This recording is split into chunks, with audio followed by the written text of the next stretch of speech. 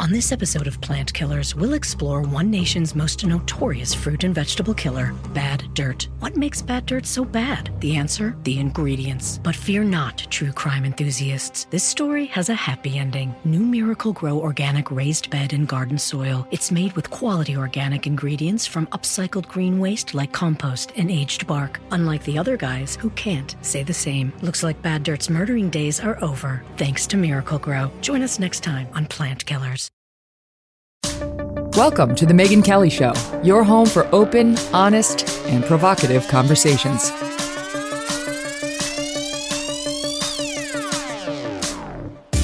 Hey everyone, I'm Megyn Kelly. Welcome to The Megyn Kelly Show and happy Monday. Coming up, we have the hosts of the Red Scare podcast here. Judging by the comments on social media over the weekend, you're as excited for this conversation as I am. But first, we need to bring you an update, a very big follow-up this morning to our exclusive interview just this past Friday with Ilya Shapiro. Now, in case you missed it, he's a constitutional law expert who sent a poorly worded tweet about President Biden's decision to select a Supreme Court nominee based on race and gender. He was arguing that they should have chosen another guy from the D.C. Circuit who happened to be an Indian American, and that anybody else would be lesser qualified. And in lamenting that it wouldn't be this one judge, he suggested, and instead we're going to get, quote, a lesser black woman. And the left ran with it. Not the left, but just sort of the woke left was completely ungenerous in their interpretation of it, even though he immediately deleted it and explained what he had meant. He just meant anybody other than this one judge, in his view, would be lesser qualified. Well, they smelled blood. He was about to take over this big legal center at Georgetown, and they tried to kill him. I mean, they just got him completely on the ropes. He was vilified for it. No one would accept his explanation, even though this guy has a totally professional, laudable, admirable history as a commentator, but he's a conservative. He's a classical liberal. And he was put into a kind of purgatory by his new employer, Georgetown Law, while Georgetown took 4 months to determine if that one tweet should lead to the end of Ilya Shapiro's stint at Georgetown before it even began. All right. Finally, they determined, okay, you didn't actually even work here before we foisted this misery on you. This 4 months investigation, and never mind when you actually sent out the tweet. So we're going to let you start at Georgetown Law. Well, Ilya had just received that news the day before he came on our show, and listening to him talk about what the requirements were going to be for him at Georgetown, what the dean had said publicly, even in announcing he could join Georgetown after all this, and Ilya's commitment to stand by his more originalist views of the Constitution, which they knew about in advance. It's a little bit more conservative leaning, more like Justice Scalia than it is like Ruth Bader Ginsburg. We were forecasting with him in that interview, this is going to be a hell of a bumpy road, even from this point forward. Keep in mind, of course, there'd been huge outbreaks of upset on the Georgetown campus, the Black Student Law Association demanding reparations because of this, one demanding that they not be criticized for their criticism of Ilya because she claimed that they were the descendants of slaves. I mean, it got absolutely absurd. One demanding a cry room for students in the wake of that one tweet. It was insane. But in the end, not really because they supported his right to freedom of speech, but because they found a technicality saying he didn't yet work there when he sent it, Georgetown said, okay, Ilya, you can come. Well, today, unbelievable news on it. Before we get to that, let me set it up with a bit of Friday's interview. The dean put out a statement attacking me and calling me an appalling racist. It was honestly, Megyn, probably the second worst day of my life, the worst being when my mom passed when I was in college. There were physical manifestations in my health, great personal and professional instability. And today I'm with you the day after that purgatory ended. My whole team was talking during the break like, this isn't going to last. Like, how can this last? Whether that is going to be feasible now, the proof will be in the pudding. That is an interesting question, and I hope to make a go of it. But if it becomes the environment becomes truly hostile, then I'll have to see what the next step will be. Well, just 72 hours later, Ilya Shapiro is out at Georgetown. He resigned. He resigned after that interview, writing in a letter to Georgetown Dean William Traynor that upon consultation with counsel, family, and trusted advisors, it's become apparent that his remaining at Georgetown has become untenable, saying there's now a target on his back, making it impossible for him to do the job that he had been hired to do in, quote, a hostile work environment. We called it. I'll say that. We called it. And this is part of a growing and very disturbing trend. We covered a couple of weeks ago the turfing of lauded Professor Roland Fryer at Harvard. He got sidelined. His entire research lab got taken away from him, even though he had tons of money in there, millions of dollars in there. They didn't care because a black professor, the youngest tenured black professor in Harvard history, he had the nerve to do studies on policing and whether it leads to a disproportionate killing of black men, and concluded it did not. And that, among other equally provocative studies, got him turfed. Now, they blamed it on some trumped up Me Too allegation, but they've turfed him. They can't fire him. But he's effectively been rendered feckless at Harvard. And then it just happened to Professor Joshua Katz at Princeton. Roland's at Harvard. This guy, Josh Katz, is at Princeton. Same thing, by the way. A trumped up Me Too charge from years ago, 2006. He had a consensual affair with a student. It was adjudicated. He was turfed for a year to pay for his crime. He was brought back. Now, because he wrote an article objecting to some of the demands being made by the black professors, like an extra paid semester of sabbatical versus the white and the other race professors, he spoke out and said that's ridiculous. We shouldn't do that. Suddenly, the Me Too thing reared its head. The same case. They want to go back over it again. And he just got fired for not being cooperative in that investigation. Now you see Ilya Shapiro, one poorly worded tweet, which he immediately deleted and apologized for and explained the context of, effectively subjected to a hostile work environment, to where Ilya, a very smart guy, realized, I'm walking in the lion's den. This is all set up. And by the way, the words he chose, I'll tell you as a lawyer, hostile work environment, I consulted with counsel, remaining in my job was untenable. I would suggest to you, Ilya being a talented lawyer, he's setting himself up for a lawsuit, as he should. Because your boss can fire you by saying you're fired, and then if you have grounds, you can sue him or her. But they can also make it absolutely impossible for you to work at the place. All these guys, I mean, Roland Fryer might have that too, where you it's like, sure, come on to Georgetown. It'd be great for you. You're going to have to meet with every upset student and explain to them all why you're such a racist. And you're going to have to go through DEI training from now to the cows come home. Enjoy. Good luck on your research and running the law center. So we will see whether that's where this goes. But I'm glad. I'm glad he's gone. I'm glad he did it because they don't deserve him. Ilya Shapiro's too good for Georgetown. They ought to be ashamed of themselves. Princeton, you ought to be ashamed of yourselves. Harvard, you ought to be ashamed of yourselves to lose guys like this. Brilliant professors who offer a little ideological diversity. And every time they try to, you cut off their hand. You tell them, you find some other reason why they have to be silenced. And Georgetown, you were the most disgusting because while you did this to him, you touted your free speech policy, which I pointed out to Ilya on the show on Friday, an episode you should go back and listen to. It made no sense. Well, I found a way, the dean said, I found a way to uphold our free speech policy, which allows for diversity of viewpoint, but also reminding everyone that you must be cautious in such speech and sensitive not to offend. Well, in today's day and age, that's a silencer. It's a total silencer. He saw it. I saw it. The dean understood. And Ilya was going in there like a lamb to the slaughter. So we'll continue to follow that and the other nonsense that happens on these college campuses. I'll tell you what, my eldest is only in 6th grade, just finished 6th grade today.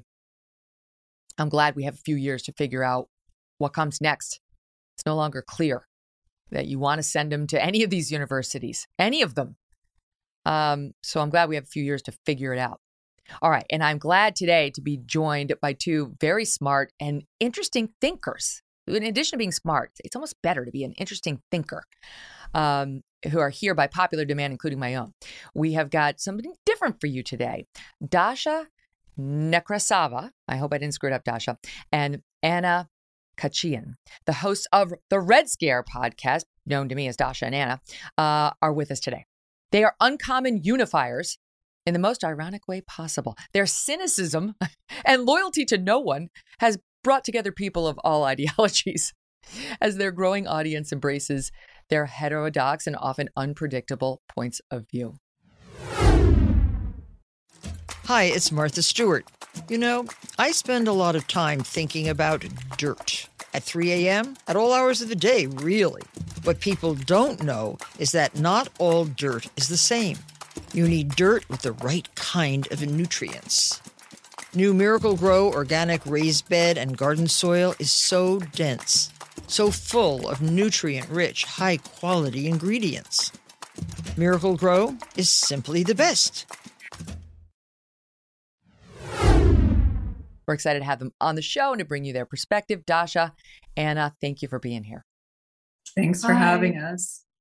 You know, can we just start now? You don't need to know Ilya Shapiro to comment on the opening story, but isn't it infuriating? I mean, I know you two often describe yourselves as people who, with Russian origins originally, are unoffendable.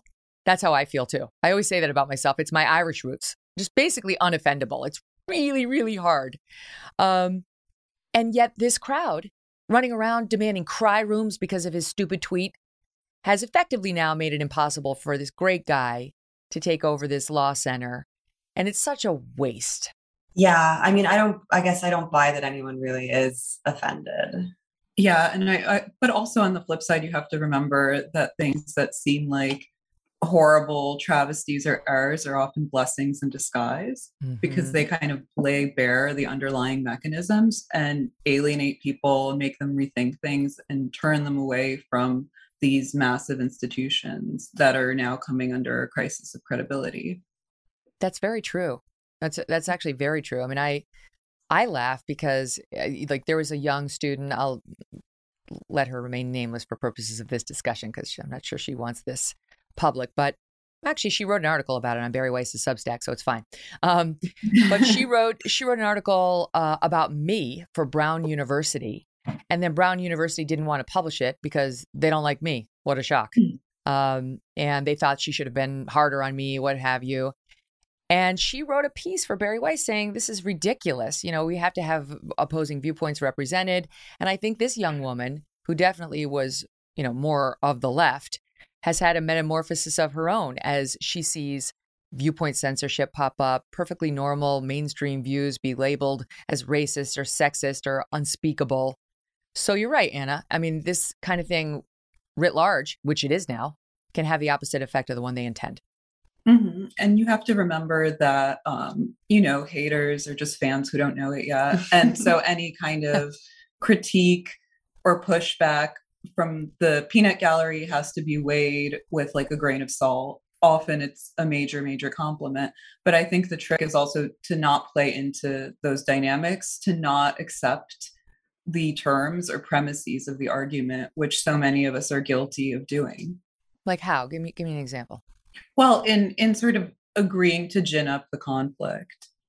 I'm not sure myself if there's an easy way out, because sometimes you do owe people like a response or a defense, but it seems that people are playing into this kind of like toxic attention economy. Which is why Ilya leaving Georgetown is ultimately kind of an alpha move. Mm-hmm. Yeah, it's just sort of opting out of the discourse at large, which is an option that I don't think people realize they have. Mm-hmm. Well, they had said, I think it was Roland Fryer at Harvard, it could have been the other guy at Princeton, but one of them, both of them facing these sort of trumped up Me Too things. The conditions of staying were basically, you have to pull aside the students at the beginning of every year and confess to them all your sins. Oh, I'm sure that's going to happen. Yeah. They want that. Even that we know doesn't work, because the minute that you start issuing confessions or apologia, they smell blood. Yeah, absolutely right. I mean, sometimes it's a condition of you maintaining your employment and you realize there's no other way forward. I mean, we've seen that happen many times. I'm thinking Oh, and it didn't work. But I'm thinking of Chris Harrison of The Bachelor. Remember his? That was the saddest apology of any apology I've ever seen, because it was so clearly just rehearsed and repeated by like a hostage. And then they fired him anyway. The ABC just fired him anyway. Yeah. Yeah, I mean, and you have to know, like in the case of Ilya Shapiro, I don't know much about the specifics, but he has the privilege, the option to opt out, which is a good thing because it sets a powerful example. That's true. But most people don't. No, exactly. Yeah, that's exactly right. Well, it's funny. It's like, I feel like my own dust up with NBC happened so early in this whole curve. It was just, everything was so much less clear then. You know, it was like less clear what was happening in our society, less clear how these things were being used. And one of the first, on our very first episode, we had somebody, I know you guys both admire, Glenn Greenwald, on the program. I love him too. Yeah. And he's also an unpredictable thinker. And he asked me, are you sorry? Would you take back your apology now, you know, a couple of years later? And I said no, because the messaging had gone out from so many corners that were not my fans, that I had said this terrible thing that basically I wanted blackface to be revived. You know, I was like a pusher of it, as opposed to just saying, hey, when did we go from A to B? Because this used to be done without problem, and now we have such a recoiling to it. And so I said, no, I wouldn't take it back, but I sure would handle it differently. You know what I mean? Today's day and age, I definitely would have handled it much differently. Like the first thing I would have done was gone out there and showed the 50,000 shows on NBC where people were actually wearing blackface within the past 2 years of them claiming to be offended. And that's kind of what Ilya did in his piece in the Wall Street Journal, which he announced this today.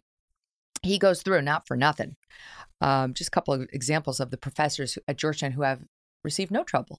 They're fine, whose speech was defended. Professor Carol Christine Fair, School of Foreign Service, back in the Kavanaugh hearings.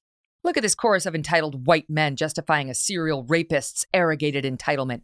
All of them deserve miserable deaths while feminists laugh as they take their last gasps. Bonus, we castrate their corpses and feed them to the swine. Yes. Georgetown said this was protected speech. No problem. Yeah. Right? Well, that's, I mean, the talk about the credibility problem in academia, right? I mean, I went to a women's college where I was, you know, sort of indoctrinated with kind of extreme feminist rhetoric. And now that school is now like defunct and doesn't exist anymore. I would like to think that's where these are going. But, you know, the endowments are so big. But I do kind of think that, you know, Victor Davis Hanson, I love him. He's a great commentator. You gals should consider talking to him. He's an independent. He publishes in more conservative publications, but he really is an independent thinker. And he had a piece out today, which I want to talk to you about because, well, you'll see why. But the title of it is The Sovietization of American Life. I think you'll like it. And you'll understand what he's saying.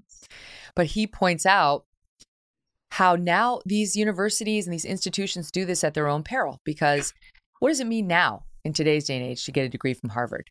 Does it mean you're brilliant? Or does it mean you walked the perfect line on the necessary woke boxes? You know, like you played that game just right. Yeah. Or your parents went to Harvard. Yeah. Or your parents went to Harvard. He said that. Or you're so, that was actually his second point. I'll read it to you because you'll appreciate this. He says, stand by. Well, I don't know where it went, but it was perfect. You got to find it. It's Victor Davis Hanson, that piece today in American Greatness. I love that this is also a show where you struggle to find quotes on air. We often encounter that. We do that problem. Yeah. So much information I try to cram in before you come on, but sometimes the little hamster stops running on the wheel when it's actually go time. So now I think, yeah, go ahead, Dasha. We were actually just talking sort of about the Sovietization of the way in which America is kind of mirroring the late Soviet period when things were starting to sort of fall apart and people were like, at least on the surface, pretending to participate in, you know, the ideology of socialism, but no one actually really believed it. Mm-hmm. Wow. I wonder if Victor Davis Hanson is a listener to Red Scare. It's you never know. So let's talk about that because this is how he puts it. He begins the piece as follows. One day, historians will look back at the period beginning with the COVID lockdowns of spring of 2020 through the midterm elections of 2022 to understand how America for over 2 years lost its collective mind and turned into something unrecognizable and antithetical to its founding principles. Sovietization, he says, is perhaps the best diagnosis of the pathology.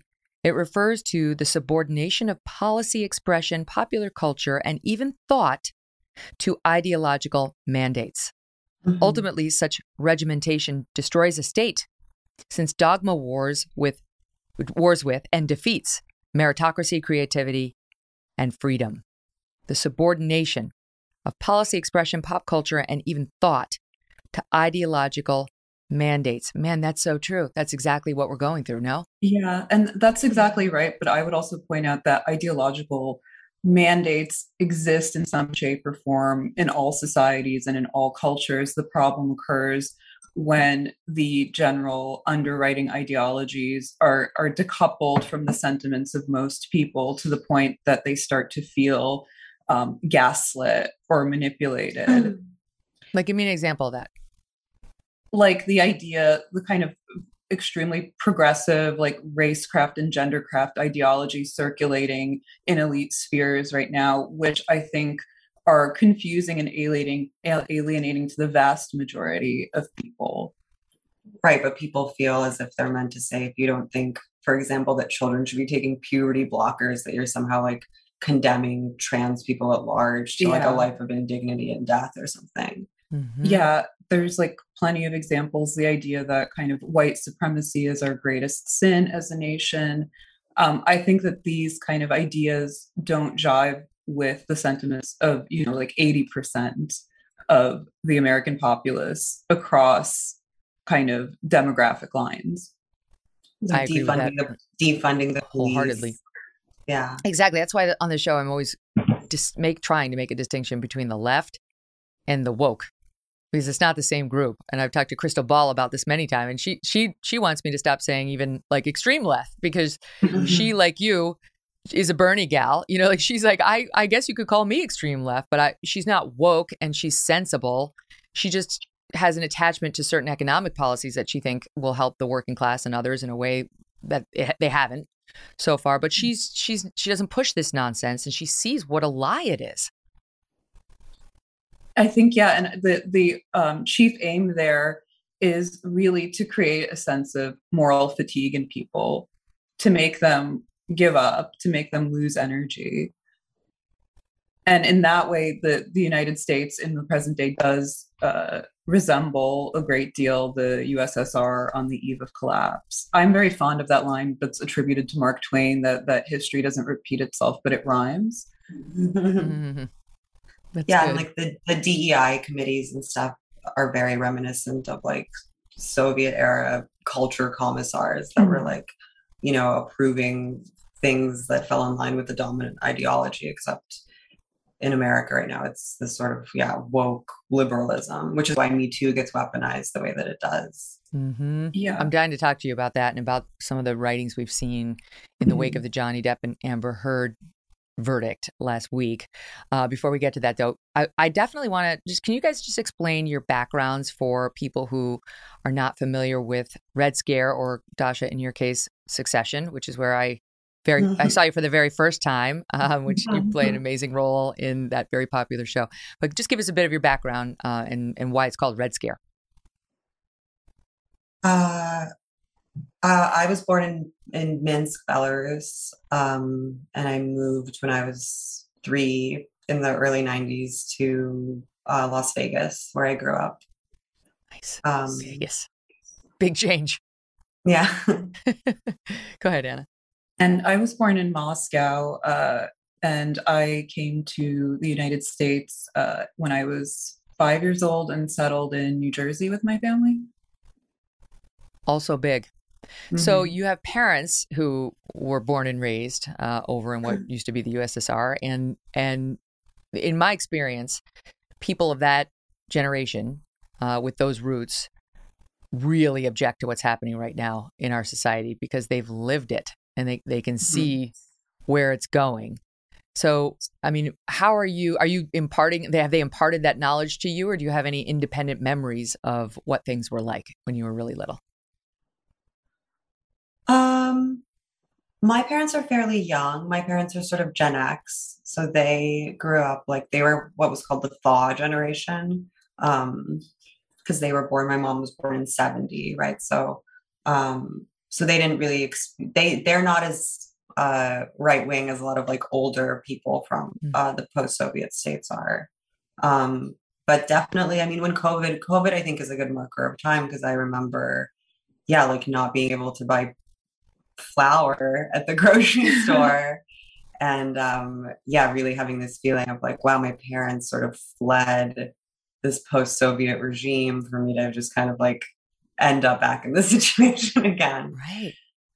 Right. Yeah, the COVID lockdowns were eerily similar. Yeah, go ahead, Anna. No, I think if you look at the situation, it is very parallel. My parents are a little bit older than Dasha's. They're boomers. I think they came to the United States hoping to reach some sort of freedom and prosperity that wasn't available in the Soviet Union. And I think that they were sorely disappointed. And this was a great tragedy. I do, for example, count my father as a death of despair. He died when he was 53 in the United States, but I think he very much belongs to the Soviet lost generation of people roughly his age who were outlived by their parents from the war generation. So, 3 of my grandparents lived into their 90s, and meanwhile, my father and 2 of my uncles are gone. It's awful. And we have that here and we have that there as well. And the deaths of despair. I mean, America's, that's a shame of ours that we continue to not address. So how did the 2 of you connect? Because you've formed this podcast, Red Scare, which becomes very, very popular in very interesting corners. I mean, was it just your Soviet background, or how did you find each other? On Twitter. Yeah, we were friends on Twitter. We had some mutual friends in New York. I used to live in LA. When I moved to New York in 2018, we started the podcast. Yeah, partly because we had a similar Russian American identity, but also we had been talking about similar things as they pertain to like burgeoning Me Too movement and like feminism on Twitter prior to starting the pod. I wonder, did you realize at that point that your sensibilities were more heterodox? I know that word gets overused. And did you connect it to your family heritage? I've never seen my sensibility as heterodox. I see it as, very boilerplate and common sense. But yeah, it was certainly like a culture shock coming here and being confronted with like a different value system or like ideological paradigm. I've always said, not that I want to do my greatest hits, but maybe I will, that Russians are optimists masquerading as cynics, and Americans are cynics masquerading as optimists. And that's not to deny that there's obviously a marked streak of like cynicism and melancholy running through the Russian sensibility. But I think because they acknowledge it and own it, they can more openly envision or imagine certain optimistic potentials. Whereas in America, I think the kind of confrontation with reality is habitually ignored.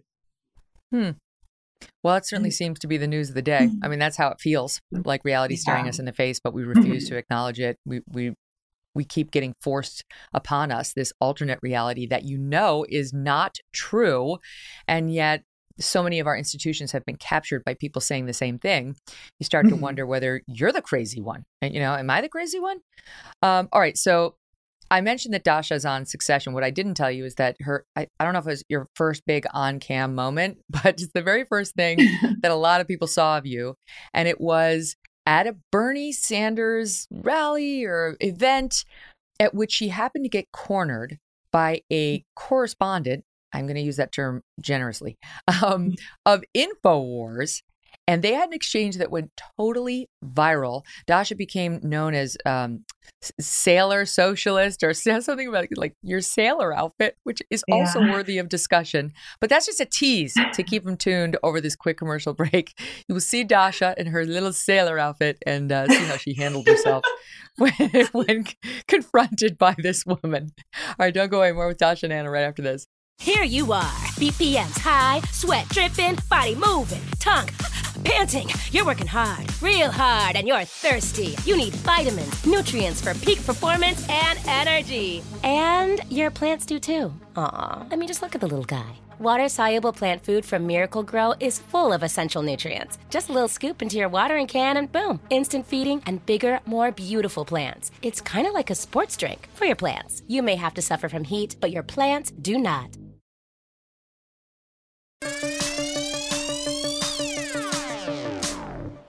All right, so there you are, minding your own business, Dasha, at a Bernie event. And this is before, it wasn't not a Bernie event?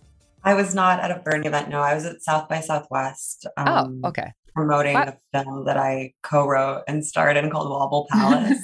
Why was she bothering you about Bernie then? Like, I thought like her whole premise was, I'm going to embarrass a Bernie supporter. He was doing a rally at South by Southwest, but I couldn't go to it because I had to go to the Getty Images portrait studio to get my photo taken, which is why I was wearing that anime sailor top. Because the film Wobble Palace takes place on the eve of the 2016 election. Okay. I thought if I dressed like an anime character, it would sort of appeal to maybe a 4chan demographic that might like the movie, was my thinking. That's brilliant and provocative and fun. So she singled you out, and she decided to get into Bernie and his ideas. And here's how that went. Soundbite 1. Hi, are you a fan of Bernie Sanders? Yeah, I am. What do you like about him? That he's a socialist. Why is socialism good? Are you I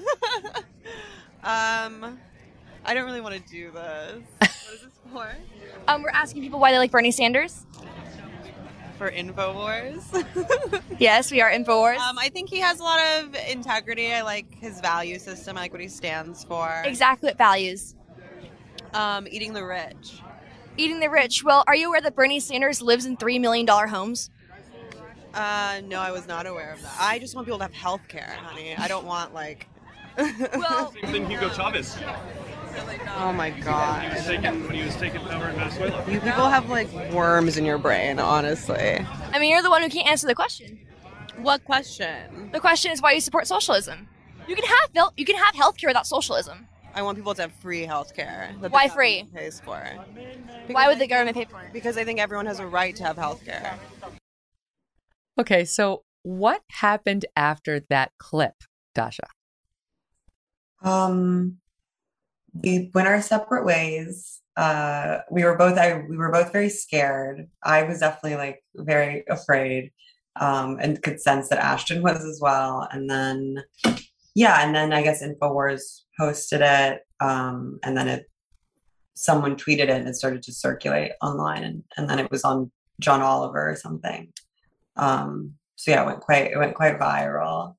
I feel like what was so compelling about it was just your manner, your affect. There's something different about you in a really compelling way.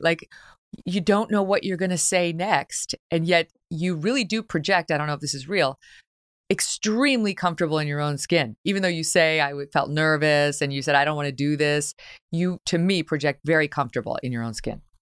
Thank you. Yeah, I part of me definitely didn't want to do it, but then part of me, being familiar with InfoWars did want to seize on the opportunity. Yeah, for sure. Yeah, I just want people to have healthcare, honey. That went totally viral.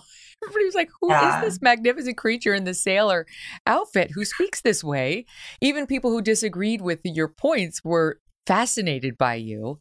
And that's what led to a viral moment. But this was not the beginning of your Hollywood career. This was just in the midst of it.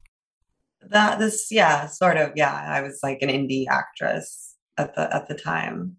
So now you two, once you came together and formed Red Scare, would go on, as I understand it, to form kind of a friendship, at least a professional relationship, but definitely kind of, it seemed like more of a friendship with Alex Jones, who's, the creator and founder of InfoWars.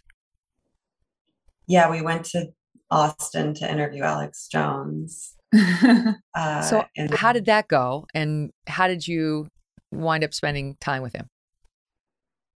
Well, when we started the podcast, my boyfriend had a premonition that it would end up with us shooting skeet with Alex Jones, and he was 100% correct. It happened very organically. Yeah. How? Well, Alex Lee Moyer made a documentary called Alex's War that and his boyfriend did the score for. He also did the score for my film. And she sort of brokered the interview, and we took her up on the opportunity to talk to him. Of course, because yeah. Now, what were your impressions? What were your impressions of him? He's a very friendly, charismatic, affable guy. I'm sure there's a part of him that's very troubled and tortured, especially with the colossal amount of fame that he has, which would make anybody go crazy. But I think that he's a fundamentally well-meaning guy, and primarily important as an artist who works in the mold of like a sad clown rather than like as like a political pundit. Well, it's fascinating. And I think, he's wrong about a lot of things, but he has a lot of like clarity. Mm-hmm. Well, I'll tell you something funny about Alex Jones. So I went to interview him, as you may know, and he said all sorts of crazy things. Like, they sounded crazy. We didn't air most of them. It wasn't really about, his theories on frogs and so on. But I did have my team go back and check it all out. And at NBC, they have like lots of fact checkers. And can I tell you, like 98% of the stuff checked out. It was kind of crazy. The number of things he actually is right about was pretty stunning to me. But of course, all of that sort of falls away because of what he did on the Newtown thing. And not just Newtown, but there have been a few sort of targets of his that have been way, way off. And so it's changed the way a lot of people look at him, and certainly InfoWars. Yeah, and you have to remember that he, much like Glenn Greenwald, began his career as a critic of conservatism from the kind of liberal side. He very much has a kind of underlying social justice ethos, like all Aquariuses. And like Glenn, I think they both love truth as like an ideal to aspire towards, even if they, Alex Jones uses hyperbole and conspiracy to sort of get at larger spiritual truths. Yeah. Like, I will give you that on the way he presents information on things like, there's like a goat with a human face. I'm trying to remember some of the things that we looked into. But there's just no getting around, the lies that he pushed on Newtown and how pernicious they were and how much pain they heaped on these families. That was one of the reasons why I wanted to interview him. One of the reasons why our interview was very contentious. And, it's still something that a lot of the Newtown families, they will never forgive Alex Jones for trying to say that their children were not shot in the heads while they went to first grade on December 14th, 2012. And he's, when I went down there going to interview him, I thought he was going to disavow it. And he didn't. He did not disavow it. He stuck by it and continued even that interview to suggest that the parents may have faked it. Well, when did you interview him? It was in 2018. Okay, yeah. Well, when we interviewed him, he seemed very contrite and remorseful, but I completely understand people who maybe don't buy what he's selling and feel like he's not being genuine or authentic. And, it's not up to us to tell them that their feelings aren't valid. But I do believe, for my part, that he does feel apologetic over that incident. Well, and I have absolutely no problem with you going and talking to him. That was one of the crazy things when I interviewed him, was there was all this blowback for just talking to him. And we did a very hard hitting interview like nobody has done with Alex Jones. I put that interview up against anything that's been done with him. But there was tons of blowback just for, quote, platforming him, right? Just for platforming him. Right, exactly. And that's crazy too. Like we've really gotten to a place where, as I've said many times, like we don't get to interview only like the perfect people, right? The people who like are totally the Dolly Partons, the Queen of England's, like the people who have no blemish on their record whatsoever. And he's a massively influential thinker. So he's, worth interrogating and worth talking to and worth, yeah. Well, he certainly was back then. I mean, when I talked to him, the White House was retweeting InfoWars press releases and pieces. So it was extraordinary, though he's not as influential today. I think rightfully some attention has been called to the hurt he's caused as well. In any event, that's Alex Jones. Let's talk about what you guys think is sort of the big story right now, because my understanding is you are focused more on the class struggle in America at the moment than you are on the race struggle, the gender struggle, the LGBTQ struggle that is in all the news right now because of Pride Month. Is that correct? First of all, am I right? I don't know that I would frame it exactly that way. As like class reductionists. Yeah. They would be called. I think I'm focused on reality rather than utopianism. So where do you think we're going project, wrong? As more of being like cultural criticism, I guess. You see that can you repeat that? It's more cultural criticism than like political analysis. Now, I think for me, at least, it's like an aesthetic critique, an aesthetic project. Well, how do you guys think we got this way? In the way Victor Davis Hanson says, we lost our ever-loving minds from the beginning of COVID forward. And we're sort of, like the astronaut who gets disconnected from the rocket ship, sort of being pulled out into this black hole, and reality is the ship. And we seem to be farther and farther away from it as a country in the way we talk about things and see things. What are those divides? What's pulling us apart? What are we doing that we shouldn't be?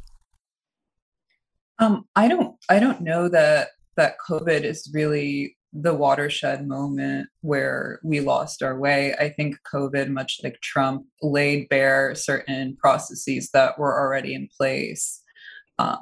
There's a great article that reminds me of the one that you just mentioned by R.S. Racines in Unheard magazine about the decline of American empire in the age of COVID and BLM. And he makes this comparison between collapse era USSR and present day USA, and talks about how there are certain similarities. For example, the deaths of despair, the radically lowered health outcomes and life expectancies, the symbolic rule by like a gerontocracy, the capture of the state and academic institutions by he calls them a rapacious oligarchy. So I think those things were already in place, at least since the 70s. Sorry, Dasha, were you going to add to that? Yeah, well, yeah, and COVID merely like accelerated those processes. So what is the solution to all of that in your view? I mean, is it Bernie Sanders type Democrat socialism, or is it not a political solution? Is it, as you point out, some sort of cultural rebuke? So I was a registered independent prior to the first Bernie Sanders campaign, where I registered as a Democrat to vote in the primaries. And then I've talked about this on the podcast before, but the way that like the Bernie campaign was just sort of funneled into the DNC, which is what I have a problem with to begin with, made me feel very, disillusioned with left-wing politics, as well as like, you could call it purity policing, right? Like being told constantly that I was like inadequate as a leftist or some kind of like crypto fascist or something. I think certainly has alienated me from any sort of like leftist democratic socialist political project. I don't think I don't see that anymore as a successful or viable political strategy. And I think also the left wing habitually sort of disavows its real role in American politics, which is not to act as a critic of establishment politics or the binary party system, but basically to drum up votes for the Democratic Party by pretending to launch a legitimate critique against them. And I think that that's where a lot of people felt disillusioned and betrayed by somebody like Bernie. Felt disillusioned by Bernie because why? Mm-hmm. Well, because it turned, I mean, when he came in, right, he was very plain spoken. He spoke in this very no frills way. He focused on class rather than all these kind of identitarian struggles and movements. And as time wore on, he began to what people perceived as like capitulate to the demands, the identitarian demands of what you called the woke left. I'm not sure that there's a useful distinction to be made between the woke left and the not woke left. Yeah. Interesting. I see what you're saying, but I've always made a distinction in my mind, hard distinction between AOC and Bernie, right? Because if you look at their economic policies, a lot of them might overlap, but he just never sounded like her on the wokeism. She's all about identity politics, and that really wasn't his jam. But she just, now I look at her, I'm like, you're on an island by yourself with your so-called squad mates and have absolutely no support. Yeah. But Bernie, empowered the squad. It was,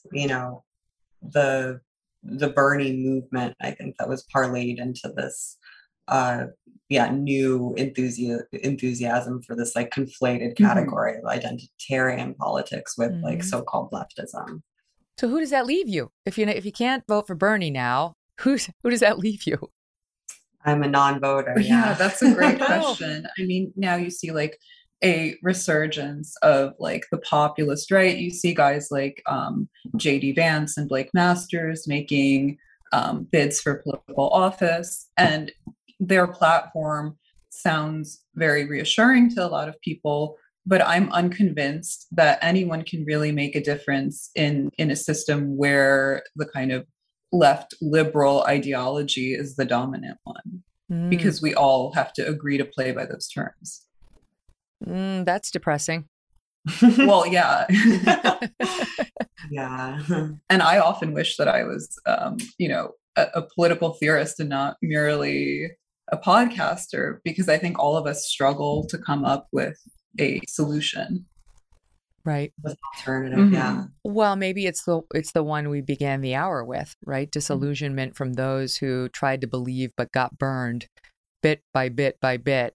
Who then, those are the people who become revolutionaries. And if there are enough of them, maybe there's some way of recapturing institutions. And I mean, certainly there's a way of recapturing government. That's for sure. Though too often it's been in with somebody who's not going to do that much to change it, or in with somebody who's going to do a lot to change it, but is further going to divide the nation. It's just, I don't even know what the quote savior looks like anymore. I mean, I almost have nostalgia for the Trump era, as hysterical as it was, because it gave, the woke left, or whatever you want to call it, like a very clear target of their ire. They could they had their women's marches, they had their like orange man is bad rhetoric. And I think in the Biden administration, it's been more like diffused and incoherent. Yeah, like decentralized. Yeah. It's a good point. That now is in the same way that, our guys went off to Afghanistan and they fought the terrorists over there so that they didn't come attack us at home. It's like Trump was there dealing with these lunatics from the White House, and they weren't focused on regular people. They weren't trying to destroy the lives of, McDonald's workers back then. And now they are. That's where all their ire is well, that's also very Yeah. Soviet, the snitching, like when the phenomenon of people filming people having like politically incorrect nervous breakdowns on their phones and stuff is very reminiscent of like Soviet snitching on your neighbors era. And That's you such see a good these point. like Pavlik Morozov incidences where children are like deputized to snitch on their parents or teachers or whoever. But you mentioned the question of class, and to me the real political binary is the one between the elites and the masses, which is very kind of obvious and trite to say, but I think a big problem that we do have is elite capture of all institutions that are globally spanning. All right, I got to pause you there, but much, much more with the ladies of Red Scare right after this.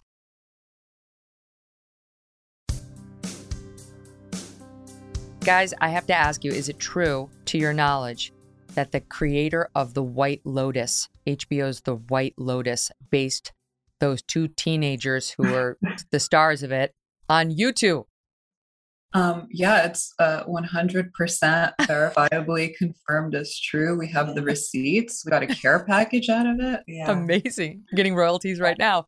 For those who haven't seen The White Lotus, which is an amazing, amazing show, except for its very disturbing ending, which Dasha and Anna have absolutely nothing to do with. Here is a clip of these two teenagers. One of them is like the daughter of the main star on the trip, and the other one is her friend. And here's just a little bit so you know what we're talking about. Where'd you meet him? Through friends? Oh, not Raya. Raya? No, not Raya. How long was the engagement? We actually just met last September. Oh, wow, that was really fast. Yeah, like how'd you know he was the one? Oh, I don't know. The chemistry was there and... His dick's not small. Yeah. I don't know. Shane really wanted to get married, and he's very decisive and pretty convincing, so it just felt right. So do you see any similarities there? Totally, as fellow teens. Yeah. We can really relate to those girls. Yeah, Mike White, who is the creator of White Lotus, they're not based on us really explicitly, but he is a big fan of the show, and so inspired. He implemented sort of the post Red Scare voice. Yeah, I think he incorporated our vernacular and our bibliography, just like our sources, which is kind of surreal to watch. Yeah, you know what? To me, it's also that you don't suffer from something I suffer from, which is you feel no need to fill the space. You're happy just to like let the thoughts sit. Yeah. Well, we don't edit our show, so that's partly out of. We've developed a rapport to minimize the amount of editing that we're gonna have to do. Mm-hmm. But there's a searching nature to the way you speak to each other and in general. And that's actually captured in these two girls too. They're very good interrogators, but they're kind of sneaky about it. You don't see it come. It doesn't hit you over the head until it does. Yeah, they're very well written. So this is near and dear to your heart. I imagine Dasha is somebody who's actually in Hollywood. And I guess I should ask you up front, how are you in Hollywood and you're not woke and you say all these provocative things? How have you not been kicked out yet? I don't know. I'm waiting for them to kick me out any day.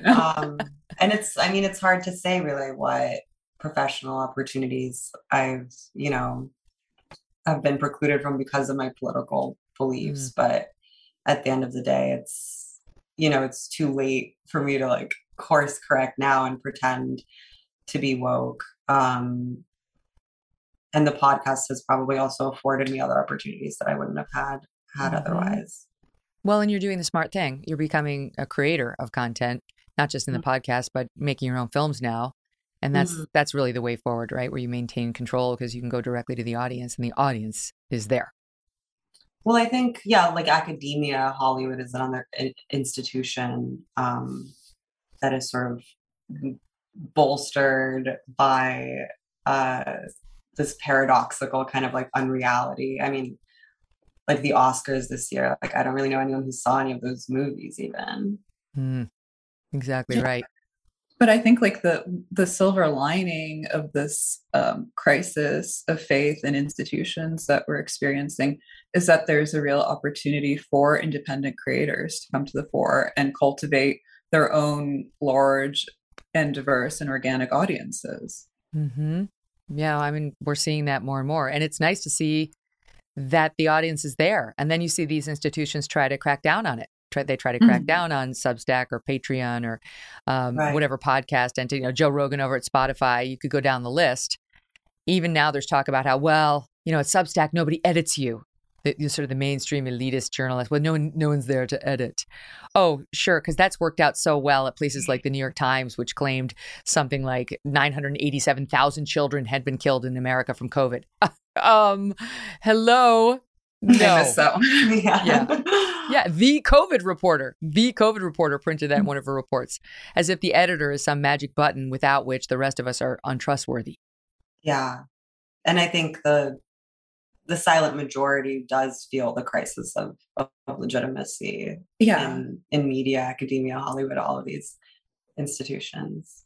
Yeah, and obviously, I mean, the rise of fact checkers and experts is an attempt by the institutions to issue a corrective to the fact that they are getting more and more competition from extra institutional sources. Mm-hmm. And I mean, you tell me how this, if at all, relates to, the old Soviet Union.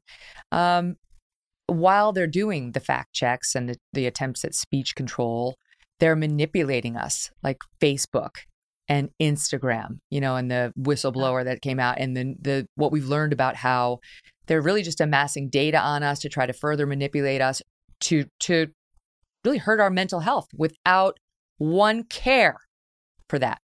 Mm-hmm. Mm-hmm. And I think like the chief distinction, we mentioned the similarities between the USSR and the USA. The chief distinction is that in the USSR, at least this was nominally enforced from a top-down authority. In the United States, it's much more decentralized. So nobody is ever really held accountable for spreading misinformation or for smearing others or abusing facts.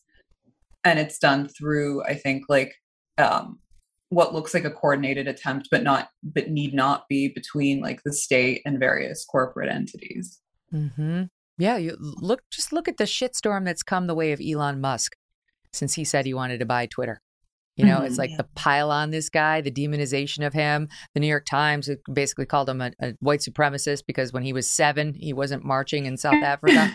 It's crazy. Yeah.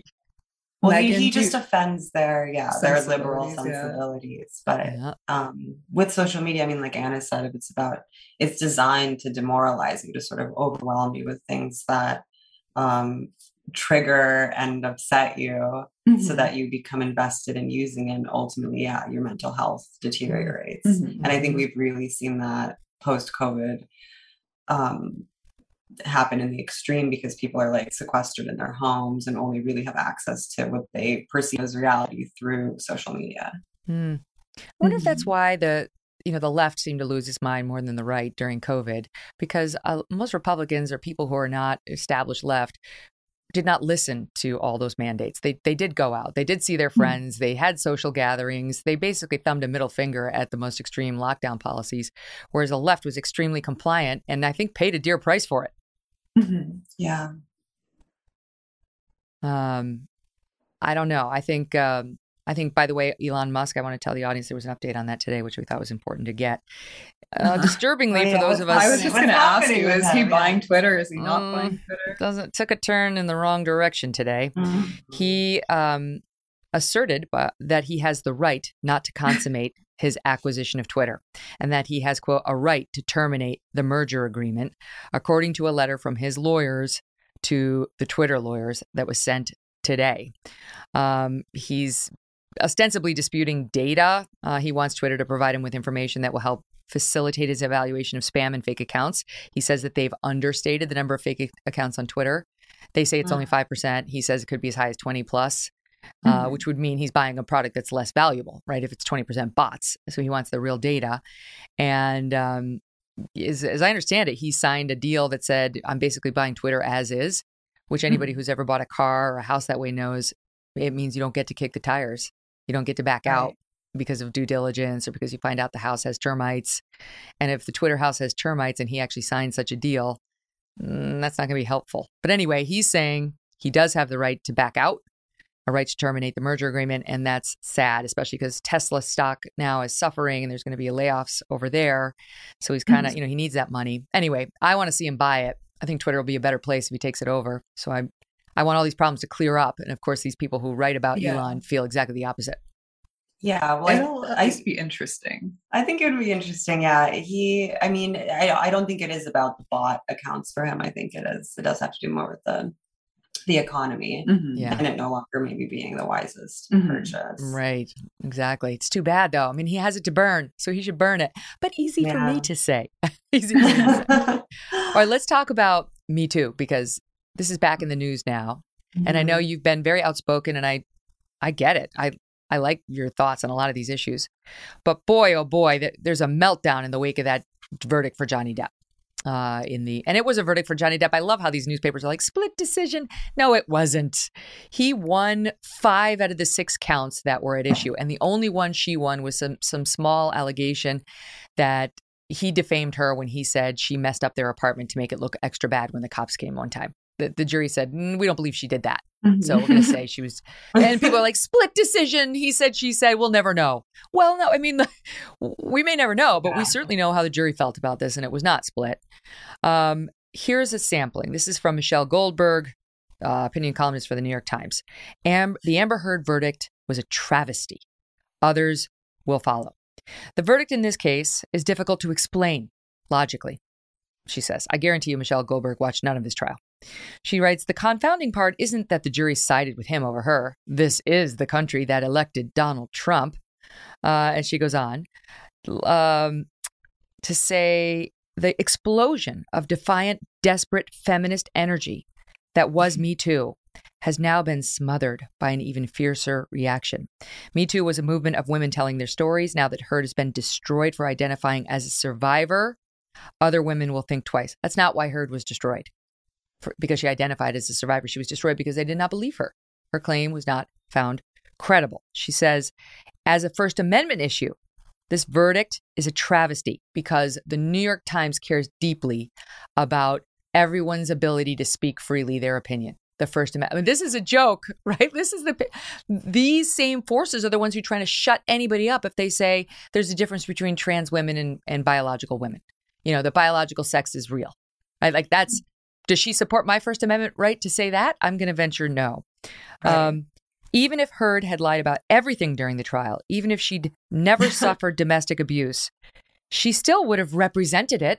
So she's defending her statement in the Washington Post that I've come to represent a figure of domestic abuse. We should slice that. Who cares if it was true? She represented it. Like Jussie Smollett came to represent the victims of racial hate crimes. It doesn't matter whether it actually happened. You know, when you look at him, you think of that.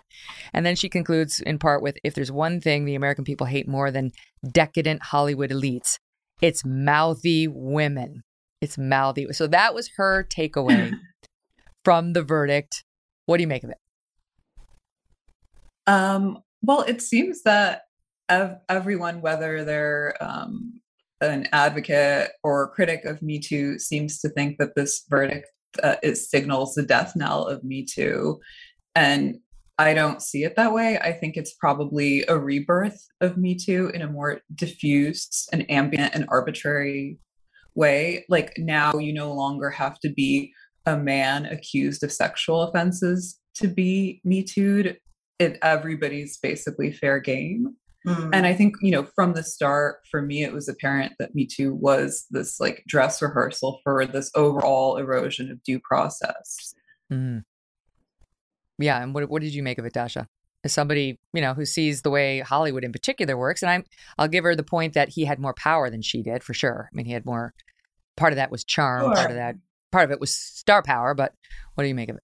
I mean, and there were, you know, problems in Hollywood with the old like Weinstein model, which was functionally an open secret. When I moved to LA, I was told like, oh, you could be a Weinstein girl. People just talked about it, you know, and then it was like, then all of a sudden it wasn't sanctioned anymore. And everyone sort of had to fall in line with these new behavioral guidelines. Which, you know, maybe had some like ripple positive effects, but basically it was a net negative because I always saw Me Too basically as like a cynical power grab that wasn't actually going to correct any like power imbalances within the film industry. It was just going to make the most like vocal, shrill minority of women more powerful. The composition of the power structure would change, but the distribution would stay the same, basically. Yeah, like your Amber Heards, your actresses, you know, like who come to symbolize domestic abuse survivors actually, I think, do a real disservice to women who actually are in vulnerable positions who people don't pay attention to because they're like waitresses or hotel maids or something like that. Right. And the fact that a jury who listened to this case for 6 weeks found against her has to be reduced to, I think it was Tarana Burke who coined the phrase "Me Too," something like our fascination with violence, like our permissiveness toward violence. Why can't it just be this particular claim was not found credible? So many women's claims have been found credible and have been adjudicated in the court of public opinion or in a legal court.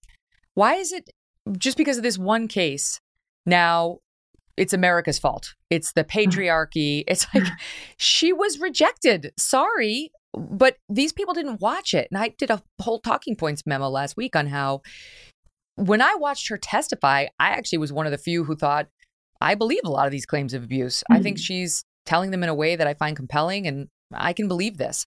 And then I went on to listen to her when she got cross-examined lie about the small, the medium, and the large all around those claims of abuse and concluded, this is not a credible person. This is not a truth teller. She's lying about things she does not need to lie about. And therefore I rejected her testimony as a whole, which is exactly what you are typically instructed in jury instructions. That is your right to do as a juror. If you think they lied about one thing, you can reject the testimony in full.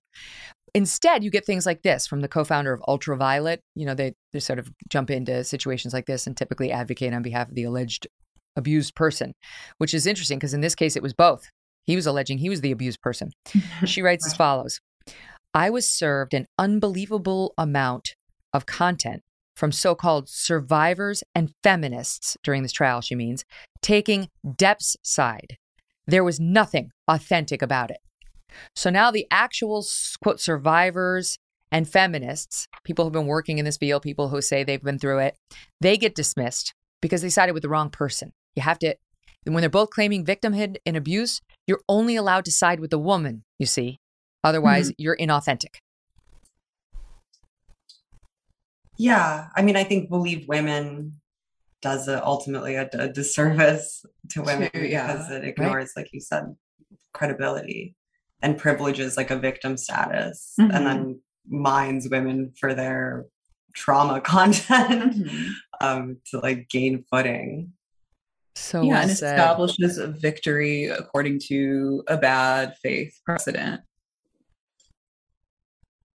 Well, the precedent, it's being righted, right? Bit by bit. Like due process is a good thing. Having one's claims tested with evidence demands is a good thing. Yeah. And I think you'll find that probably most people agree with you and agree with us that the verdict was correct in this case. But you get these kind of like proxy battles about race or gender, I think, to paper over the fact that very often the elites don't find the democratic result of a trial or a political process to be legitimate. They find it intolerable. Well, it's like, I think I've heard you, Anna, make this point about abortion, about how the vast majority of the American voters want to see it legal in the first trimester, do not want to see it legal in the last trimester, and don't want a lot of latitude in the second trimester. Exactly. But, to see the way like that vote that the Democrats put up to sort of nationalize abortion as a right, which would have been a disaster for them anyway, because it just would have gotten reversed. If the Democrats have the power to make it a national right when they have control of Congress, Republicans have the power to make it a national ban when they have the power. They're much better off asking for a federalist system where some states allow it and some states don't. But apparently they were too stupid to realize that, or they were smart enough to realize it, but just decided to do naked pandering on the issue of abortion by forcing through a vote that they knew they'd lose. In any event, I've heard you say, like the messaging is really just, it's so craven, right? Because it's just meant, is similar to the conversation we just had. It's meant to stir upset as opposed to stir action. Yeah, it's meant to browbeat and gaslight people because I think most people, again, the abortion issue is something that probably follows the bell curve distribution. 80% of people are somewhere in the middle and not abortion zealots in either direction. But judging by what you see on social media and mainstream media, you would think that we live in some like Handmaid's Tale type scenario. Well, then, yeah, and then they utilize the rhetoric of like free abortions on demand without apology, like up until birth, basically. Which is alienating. Yeah, to which most I don't think people. most people agree with or would want. Most liberals, I would say. Yeah, but it becomes like this refrain of the politically correct sort of opinion to hold. That was in their bill, that basically abortion on demand through the entire pregnancy. And a lot of Democrats are already on record as saying it should just be up to the woman all the way up to the moment of birth, which is extreme. Yeah. So what do you think happens if, as we expect at some point this month, we get the Dobbs decision, which we've already seen the draft of, and it lands the way the draft lands, where Roe versus Wade is overturned, and whether a woman has a right to an abortion goes back to the states for them to decide? Well, I want to know what the likelihood is that the final verdict will actually mirror the draft. It's not 100%, right? That it will. Correct. But the latest reporting was that no one had changed their mind. So we right now, other than just speculation, we have no reason to believe that the 5-4 decision, or it could be as many as 6-3. Roberts hadn't yet, revealed. It sounded like it was going to be 5-4 to overturn Roe. Yeah, but I feel like Roe v. Wade gets invoked all the time to sort of, whenever there's like a midterm coming up or something, this like, they invoke the threat of repealing. They've done it so many times that I would be, surprised to see it actually happen. Yeah. What do you mean? What do you mean, by the Supreme Court or by the states after the decision's handed down? I don't know. No, I mean, I think if the issue, we're really political heavy hitters. Yeah. No worries. I think that if abortion does inevitably, or not inevitably, eventually go to the states, Freudian slip, it will become virtually impossible, of course, in some states. But I think that this will actually be a blessing in disguise for the Democratic Party, because they could always do more fundraising and whip up morale for their kind of complex of NGOs, which will literally create kind of an underground railroad to red states to provide women with abortions. So I think even in that case scenario, everybody wins, by which I mean the two parties of our political system and not actual people. Right. Right. So what did you make of the people dressing up like the Handmaid's Tale, characters and protesting outside of the Supreme Court justices' homes and so on?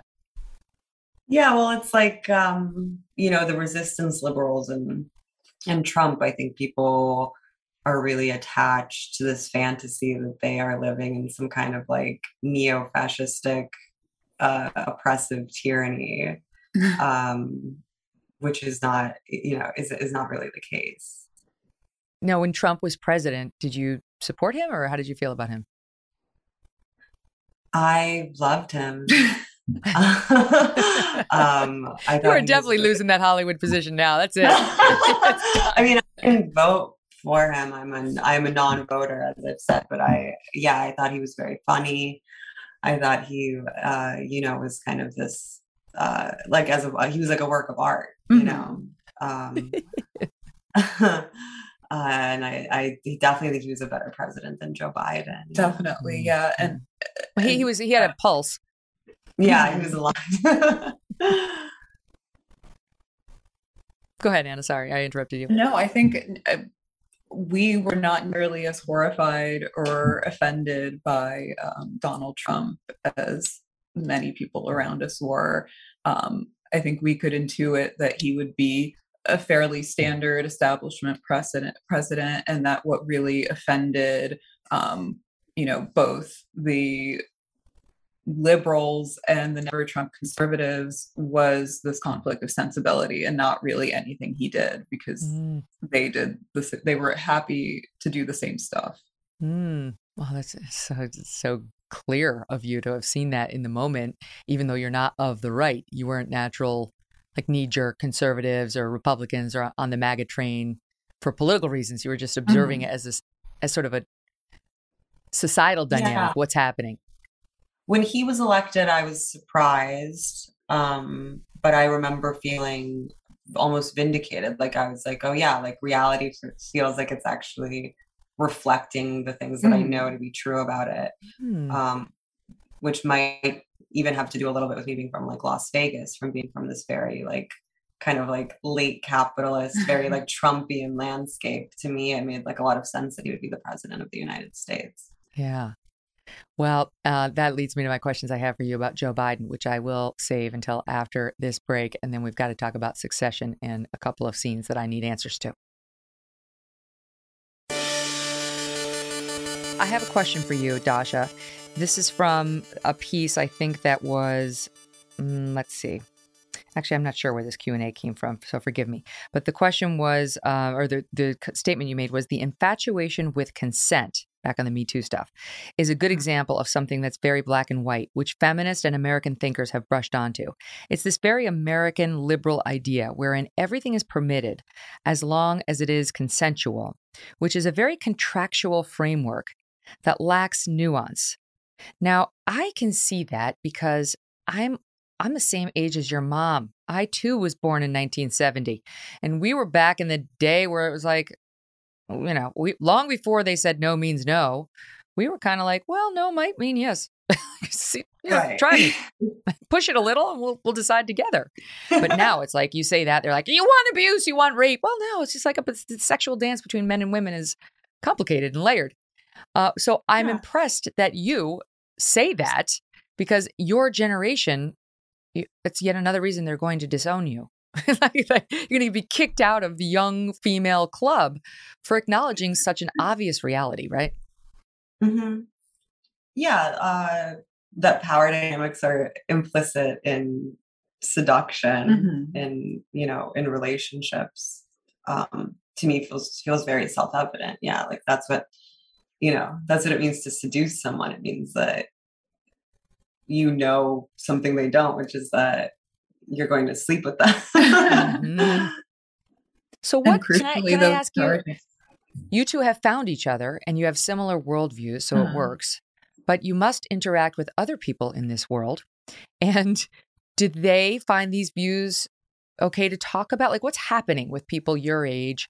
And I'm just curious, like, for a window into your world and whether you can speak freely like this. I mean, I know you do it on your podcast all the time, but maybe they don't listen. Yeah. I mean, in New York, people are very reactionary. Yeah. It's funny because I think there's a perception that New York is like overrun with liberals, but I don't know anybody who thinks like that.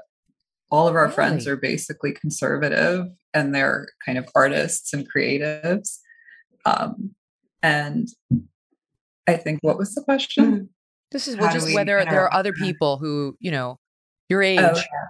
Well, and I think also in real life, we are normal, well-adjusted adult people who don't consistently and aggressively inject politics into everything. Yeah. Yeah. I actually think it's rude to talk about. Yeah. Also, if I'm like on set, if I'm like amongst like colleagues or something, or I just won't really broach the subject of politics because I don't find it to be appropriate. Good call. I'll tell you, I've been living in New York up until recently, 17 years.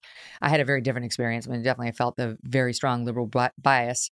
But of course, my views are outspoken and people have known, where I stand on a lot of things. But I'll tell you something. I just went into the city on Saturday night with my husband, Doug, and we went to see Macbeth, which is having a 15-week run starring Daniel Craig. And we wanted to see Daniel Craig. We thought that'd be cool.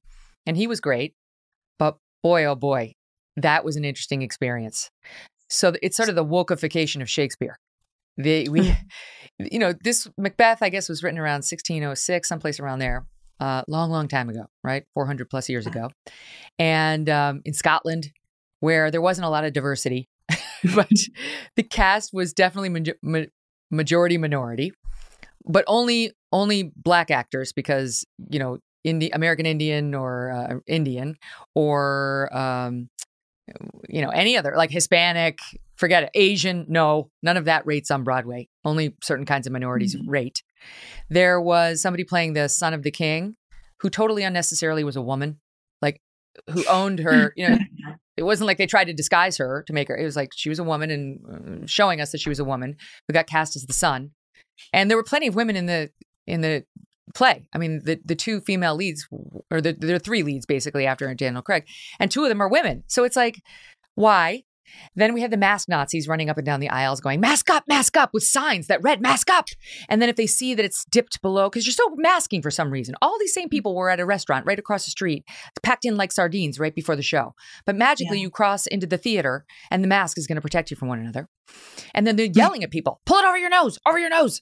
I've stepped in and there was a woman at the front door. And then 5 steps later was the guy who takes your ticket. And the woman at the front door was like, excuse me, where's your mask? Where's your mask? I'm literally holding it in my hand, putting it, I'm like, it takes a second to get it from my bag onto my face. You're in the building now. It needs to be on your face, over your nose and mouth. I'm like, what am I doing? Why am I here? Why am I doing this to myself? We go at the intermission to the bathroom and we get this sign outside the bathroom, making sure, just in case you weren't sure, that you were at a woke Broadway theater, that reads as follows: gender diversity is welcome here. Please use the restroom that best fits your gender identity or expression. Like, okay, I don't need to deal with that either while I'm just trying to have a bathroom break over the... And on top of everything, there were no costumes and there was no set design. Nothing. Absolutely nothing. They said this is trying to get back to the original Shakespeare, but apparently they did this at West Side Story too. I think it's just a budget thing. So you're looking at a guy like in a Yankees cap trying to do Shakespeare. It was bizarre. There was a guy in a wheelchair who opened it up. Perfect. With some, I don't know, lecture on, he broke the fourth wall and talked to us about Macbeth. It was the most bizarre 2, 4, 10 never ending hours of my life. And I thought, This may be a harbinger of things to come, not just in Broadway, but in entertainment writ large, certainly America writ large, perhaps. That's crazy that they still make you mask on Broadway if they're not even masking on planes anymore. But what this screams to me is that Broadway's really hard up for cash if they can't even invest anymore in costume and set design. I mean, it also sounds like it could have been a really good psychedelic postmodern performance. I mean, I like experimental theater, but it's the magic of acting. But Broadway, I think really is like a bastion of like elite liberal values. So the virtue signaling is really in the extreme, and the impulse to sort of like overcorrect. I think is especially strong with Broadway because mostly, affluent elite liberals go to the theater. Yeah, and they feel so guilty. It sounds like they squandered their entire budget on DEI. Afford set design or costumes. It's a good point. They should have invested. I wanted to see like a king's robe. I didn't ask for much. Just like something kingly, princely, and I would have appreciated if the son had been played by a woman. I mean, by a man, not a woman. But I don't call the shots, and that's obvious. What do you make of Feral Girl Summer? Have you heard of this? I've heard a little bit of this. Yeah, it's the new summer trend. It's the new hot girl summer, which they've gotten rid of. That was, I guess, last summer after COVID. And now here's a clip. This is from TikTok. Somebody named Molly is explaining what it means to have Feral Girl Summer nights out. I am convinced there are 2 separate versions of a feral club rat night out. Version number 1 is a night when you are being obnoxious as fuck. Your Instagram story is like 5 minutes long. You're documenting yourself screaming and just overall posting unhinged shit. And for version number 2, there is no fucking trace of you. You don't post a single thing. You run away from your friends and there is just like no evidence of your night out. There is no way to predict which type of night you're gonna have. And I honestly cannot tell which one's better. Okay. Now there's blowback to Feral Girl Summer, saying it's setting a standard that no woman actually wants to meet. And, what are these girls? I can't keep up with the intra-feminist culture wars. What do you make of it, Dasha or Anna? Either one, take it. Whoever feels something in response. Feral Girl Summer, I guess it's sort of a wish of like for whimsy or something. They want maybe a kind of nihilistic reverie in their femininity or something. I don't know. I can't entirely really parse. It is unclear what's going on. TikTok. Yes. The Independent says, as for what it actually entails, the spectrum is broad, wearing tiny outfits. getting free drinks, and, quote, dancing naked around a fire under the moon are all definitions that have been bandied around social media. There's also a theme of subverting beauty norms, like not shaving your legs or brushing your hair. The general theme is unhinged chaos. So what do we do this or do we not do this, Anna? What do you It's very pagan. It's very pagan, but I think all the beauty norms were already subverted by COVID. Good point. Yeah. It's true. They can't take credit for that. Yeah. I don't know. To me, it sounds a lot like Hot Girl Summer. Mm-hmm. I think, every summer there's this sort of fetishization of Bacchanalian revelry or something. I was looking into like TikTok for their instructions on just how to be over the summer. Yeah. And every summer there's like a new TikTok catchphrase that allows people to be disgusting and sweaty. And generate all about. I'm not sure why one needs permission for any of that, right? It's like something disturbing to me about just these trends where it's like, okay, now this is what we're going to do. And this is the hot trend and it involves no longer shaving. I don't get it. I'm doing fertility girl summer. What does that mean? I'm eating a lot of like organ meats and like drinking raw milk and taking root supplements. Organ meats are as fertile as possible. That's the way to go. Organ meats are the way to go. We just had a couple of nutritionists and doctors on the show a couple of weeks ago. Yeah, and they were big on the organ meats. We're big on organ meats as well. How do you, may I ask how you eat them? Because I haven't yet tried and I'm a little with scared. With your bare hands. You tear it out of the animal. Fried liver. I mean, pate is a great way to get your. Do you get it at the store or do you cook? I just buy pate at the store or at one of Keith McNally's great restaurants. Okay. This is good to know because I haven't yet tried it. Although I will say at our little date night in the city, I don't eat any seafood. I'm like anti-seafood. It's a psychological thing. They're big on caviar. So I ordered the caviar. $150 later, so I was like, I'm going to have to find a cheaper option. It was pricey, but it was good. You couldn't tell that it was fish, so thumbs up. Yeah. Well, there's vegan caviar now. Yeah. I feel, Dasha, that I suffered a childhood trauma at my grandparents' boatyard in Piermont, New York. Can't really say exactly what it was, but I had an older brother, and he loved to fish. And so I was immersed in like smelly fish from the Hudson River during the time that GE was dumping tons of chemicals into the water. And I was also swimming in it. And I do recall an incident with one of his friends, and it was a dead fish, and someone put a firecracker in it. It didn't end well. Oh, well, that'll do it. Yeah. I think that was immersive. It. Yeah. And you know what? It's really like like a friend of mine recently tried to get me over this, and she made me this beautiful halibut, and it had like panko crust on the top. And I actually did like it. It did not taste like fish. But then my husband, who likes fish and likes to cook fish, apparently, something I didn't know about him in our 15 years together, he's like, I can redo it. So he redid it and he served it to me, and he left the bottom skin on it. Oh, yeah. Total game changer. I was like, oh no. Hell no. Like the slimy fish is just a reminder that it's a fish. Yeah, the scales. But it is healthy for you if you can overlook all those chemicals that Alex Jones was right about. It'll really plump your skin. I know. I need to do it. I just fix like baby steps. What would you recommend be my next try? I tried the halibut. I did fish eggs. What's the next most gentle? I was going to say oysters, but that's a bridge too far. Well, maybe smoked oysters. Yeah. That's not gentle. Isn't that really fishy? Fish girls being Slavic as well. So, but that's going to be a very fishy, messy, abject experience.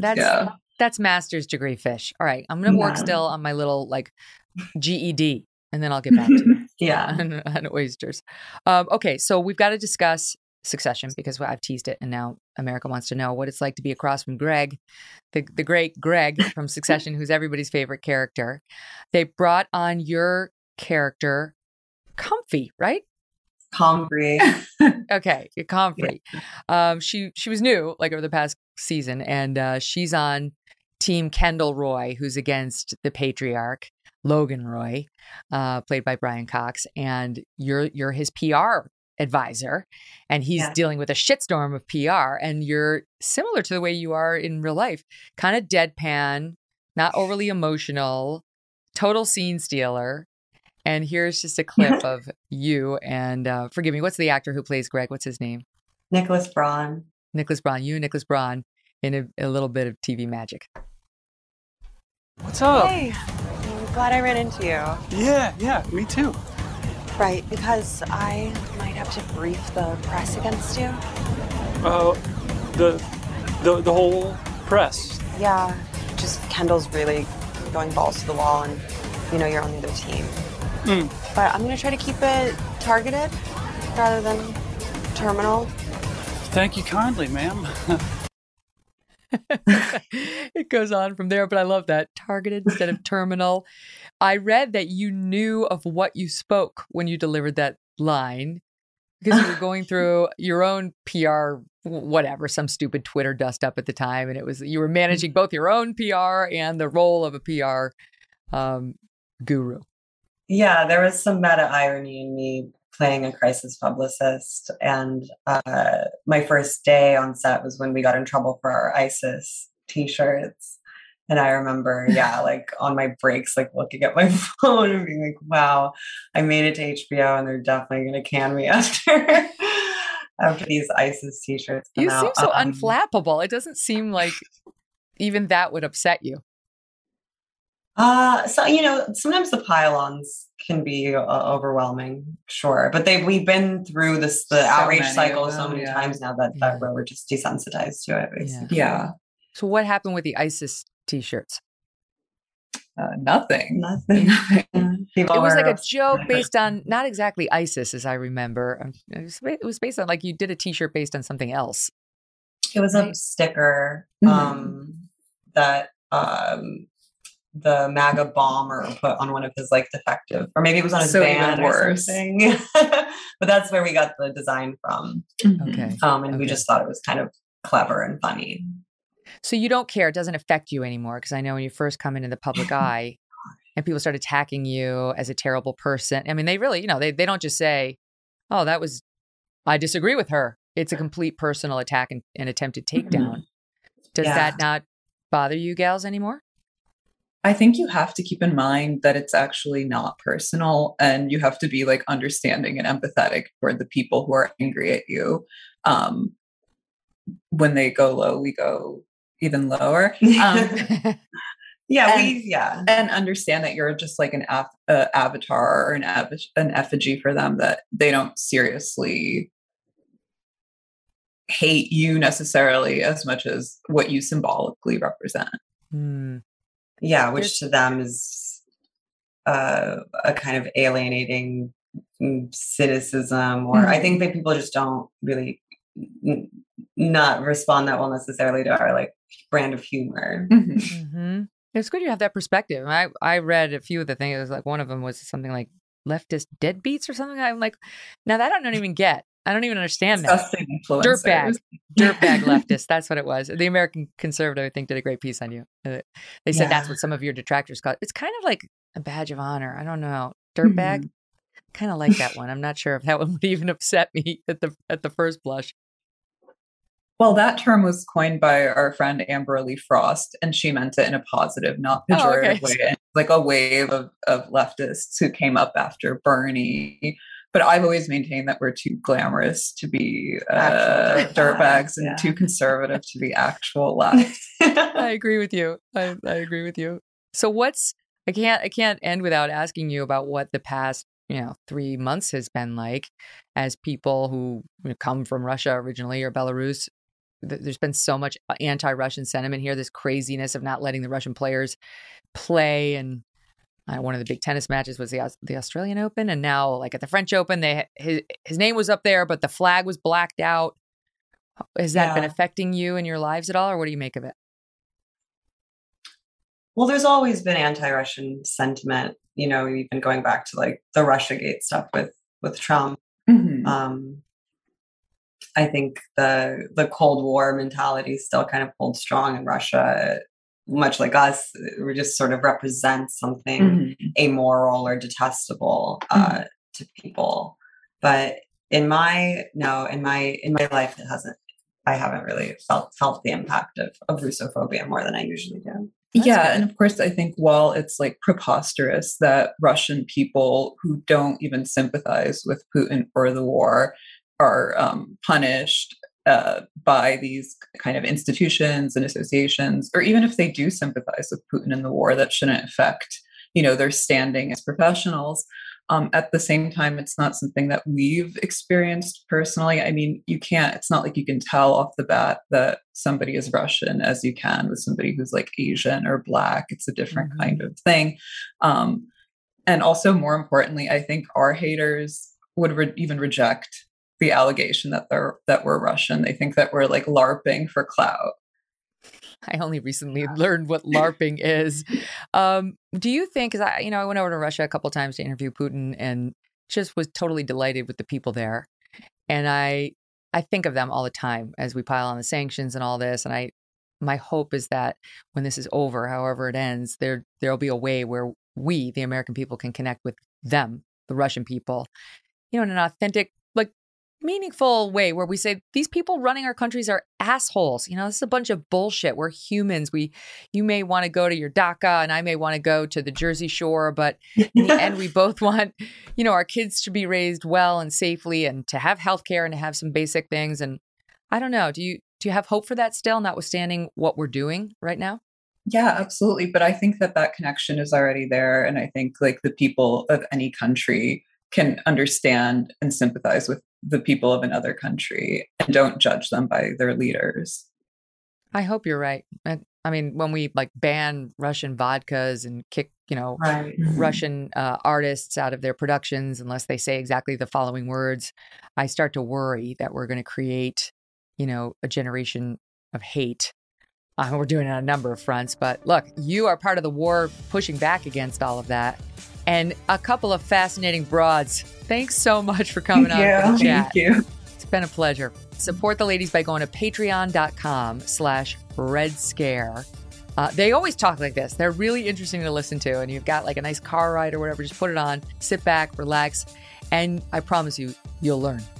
Tomorrow on the show, David Sachs of the PayPal Mafia back on the show. Don't miss it. See you then. Thanks for listening to The Megyn Kelly Show. No BS, no agenda, and no fear.